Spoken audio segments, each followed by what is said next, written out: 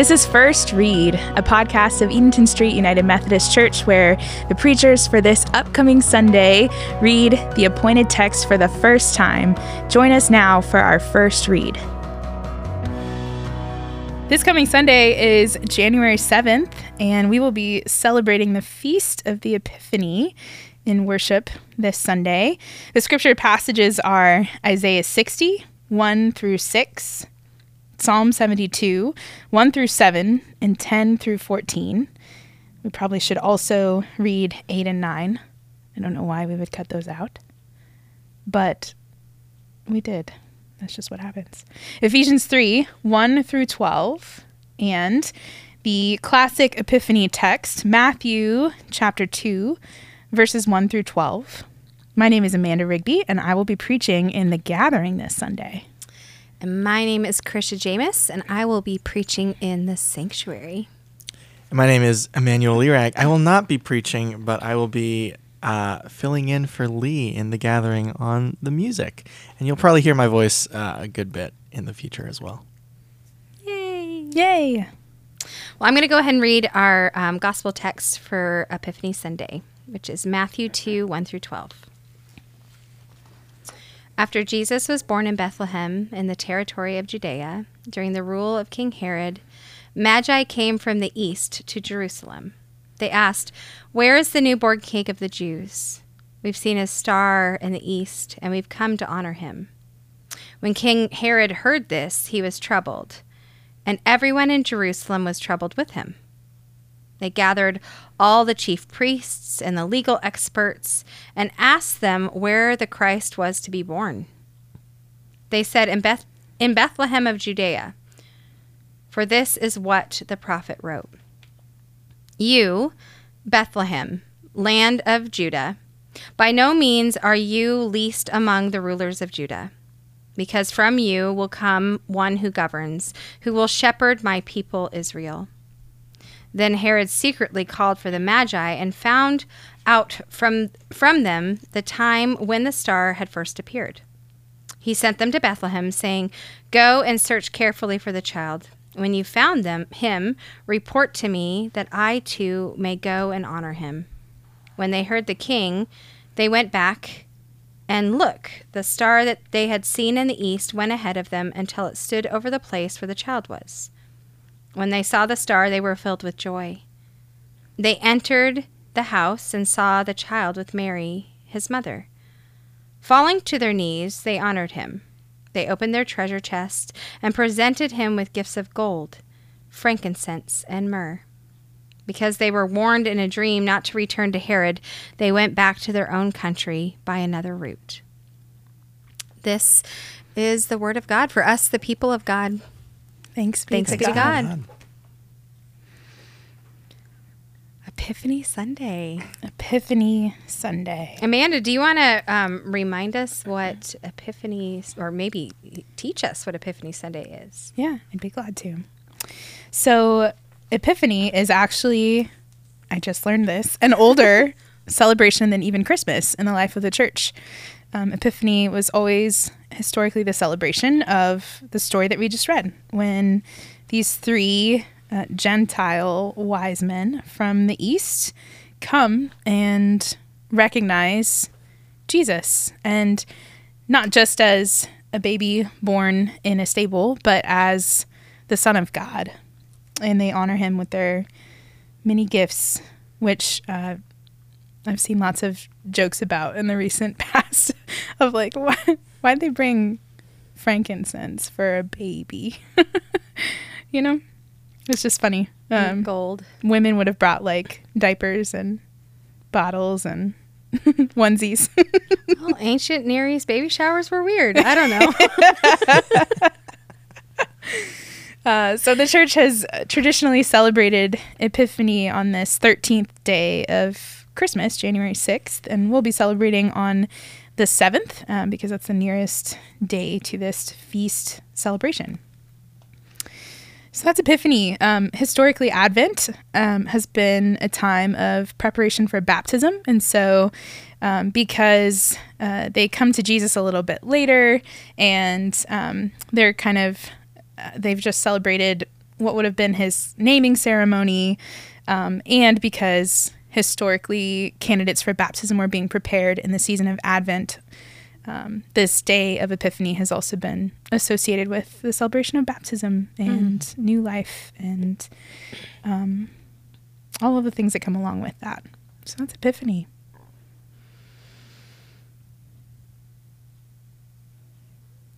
I had a couple of epiphanies while I was reading this text. Of course, for the very first time ever. Just kidding. I've read it before. I've read it once or twice before. But one of the things that really perked my ears up was when King Herod heard this honor that these three men are bringing to Jesus. When he heard this, he was troubled, and everyone in Jerusalem was troubled with him. I don't think I've ever heard that before, at least not that clearly. And then he gathered a ton of powerful people. Yeah. Probably the most intelligent, the experts of the law. It was like a whole CSI, like crime scene investigation to try and figure out where this Christ child was going to be born. That's right. Yes, all of these powerful people. And they're all troubled, it says. And I think it's so interesting because so often we talk about Jesus as good news, right? The coming of the incarnate God into the world for the sake of salvation and healing and restoration and resurrection and all of those things that Jesus brings.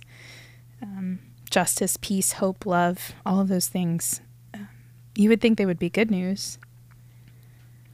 But I wonder what it means when the news about Jesus troubles you. Yeah. I mean, I think about, a few weeks ago in Advent, we preached about Mary, who sings this song about this leveling that happens where the lowly rise and the rich. There's just like everything is upended. And so like sometimes Jesus isn't good news depending on where your vantage point is, where you're standing. Because there's going to be a leveling that happens and your whole world might be upended. The things that you called true, that you sought after, your desires, the things that you love, are going to be threatened with Jesus because he completely reorients what love is. Yeah, I'm interested in this like physical posturing in this passage where they fell to their knees, right? Like we're sitting fairly relaxed in the Eatonton Street studio right now on some like pretty cozy chairs. And I feel like that lends itself to something in worship when we say, please rise, or take up a posture of standing, of resurrection posture. We like get up out of our seats and stand. And yeah, you might have heard last week, I came from a Catholic background, and we kneel a lot in that that tradition, but we don't much kneel in the Methodist tradition. So yeah, that falling to knees sticks out to me here. There's a kind of humbling that comes with the epiphany of recognizing Jesus that I think someone like Herod would be troubled by because he has a lot to lose. Oh, yeah. His whole position, livelihood, like everything's now going to be threatened. And in some ways, I think that's also true for these wise men, these people from the East. I mean, they're humbled by this too, but their response, it says they were filled with joy rather than being troubled. Which makes me wonder why. Why are they filled with joy? Why aren't they troubled?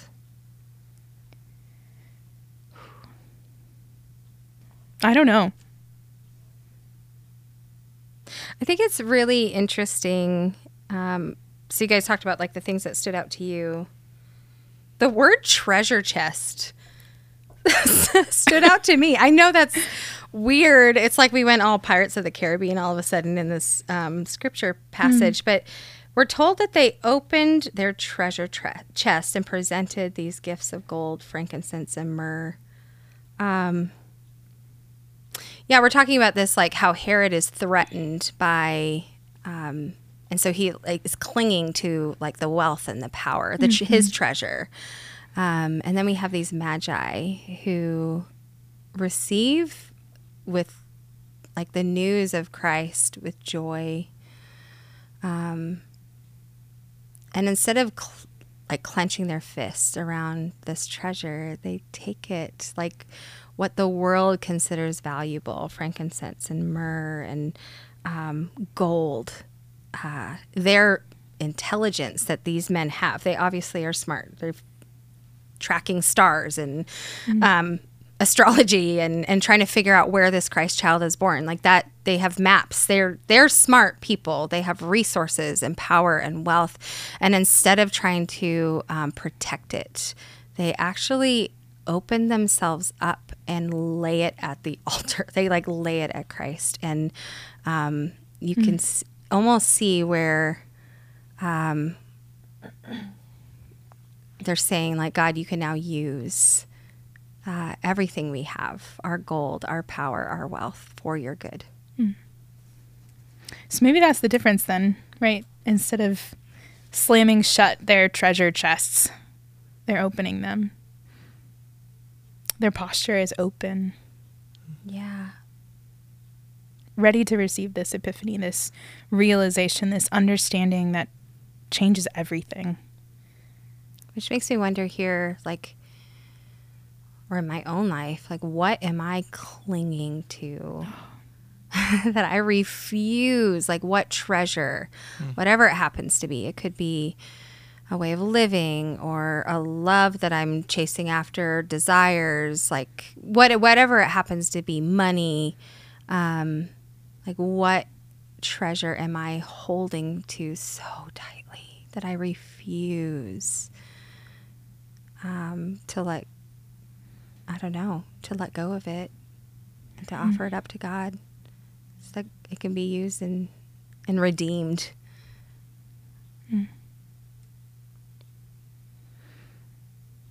Is that a question? I don't know. I mean, it can be. I mean, on first read right now. We're about to get real deep here, y'all. It's going to turn into a therapy session. Oh. No, I don't even know if that's a question I could even answer right now without thinking and pondering. And yeah, it would take me a little bit to think about it, but I just wonder in our own lives what I'm holding so tight. And when I refuse to submit and hand over to God. Yeah. I think there's probably more things in my life that I cling to. This is a conversation that I have with my spiritual director on about a monthly basis, which is that the posture for a healthy spirituality is one of openness. She always reminds me over and over again, like, Amanda, you have to hold things close to you, but hold them loosely. And I still don't know how to do that. Like, I grasp so tightly to everything all the time. Relationships and work and even my own internal feelings and thoughts and prayers are just white-knuckled all the time. And so the primary work that I do with my spiritual director is just like slowly unclenching my fists every month. And over the course of the next month, they get tighter again. Then I go back and I sit with her again, and she helps me unclench my fists again. And it's interesting, like we hear, I think in verse 7, that Herod secretly called for the Magi. Like there's this air of like, I don't know. He's holding even secrets close to him, alone. Yeah. And then we have the 3 wise men who exist in community with one another. And maybe there's something to be said about them journeying and doing life together that allows them to hold a different posture with these treasures that the world holds so dear, that they don't feel like they have to guard them, that there's something to be said about 2 other people journeying alongside of you that helps you name and see these treasures in a way that can lead to life rather than death, in a way of openness rather than secrets. Yeah. And to speak to, Emmanuel, your thoughts about this posture, it might be easier to take a humble posture of submission when you're with others, when it's not just you having to kneel, but you're kneeling alongside these others who are doing life with you. Yeah. Makes me think of this is something that I feel like happens in youth group a lot. Or not a lot, but like occasionally. This practice of if you hold one hand, like imagine, listeners, you can't see what I'm doing right now, but if you were to take both of your hands and point both of your thumbs to the left, and you would do this in a circle so that your left hand supports somebody and then your right hand leans on somebody. So this is similar to that posture of like, okay, I'm open to receive somebody's help, God's help, a friend's help, and at the same time, I'm holding somebody up too. And by virtue of like where your hands will end up in this circle is like you can't be closed to yourself. You're opening up yourself to a lot. And that's Epiphany. Being opened. Yeah. To recognize where God is. Krysha, tell us about the wise men. What does that remind you of? You said it right before we started recording. It was beautiful. Yeah, I was just commenting about how Trinitarian it was. That these three wise men show up in this story. Yeah. I'm sure I could do a whole bunch of research and reading that. Yeah. Sure. Yeah. It's that image that we see throughout all of Scripture from the very beginning. But yeah, I love that the invitation of Epiphany is to participate in this holy relationship. Like that's what we've landed on today. It's like the Epiphany isn't just about this, one-on-one special relationship with Jesus. Yeah. That's so often what we focus on in the church is like, if you're good with Jesus, then you're good. But the invitation of Epiphany is very communal. It's very much about the way that we humbly submit to God with one another, and the way that we actually can't hear the good news about Jesus by ourselves. It's actually not good news if we're alone. Yeah, yeah. Herod. It troubles us. It absolutely does. Yeah. So we need each other for this to actually be good news. It's impossible to recognize Christ without community. Well, this Sunday, we're going to gather in community so that we might recognize Christ and we might have our own epiphany about the love of God made flesh in the world. We hope to see you there. Bye, y'all. See you then.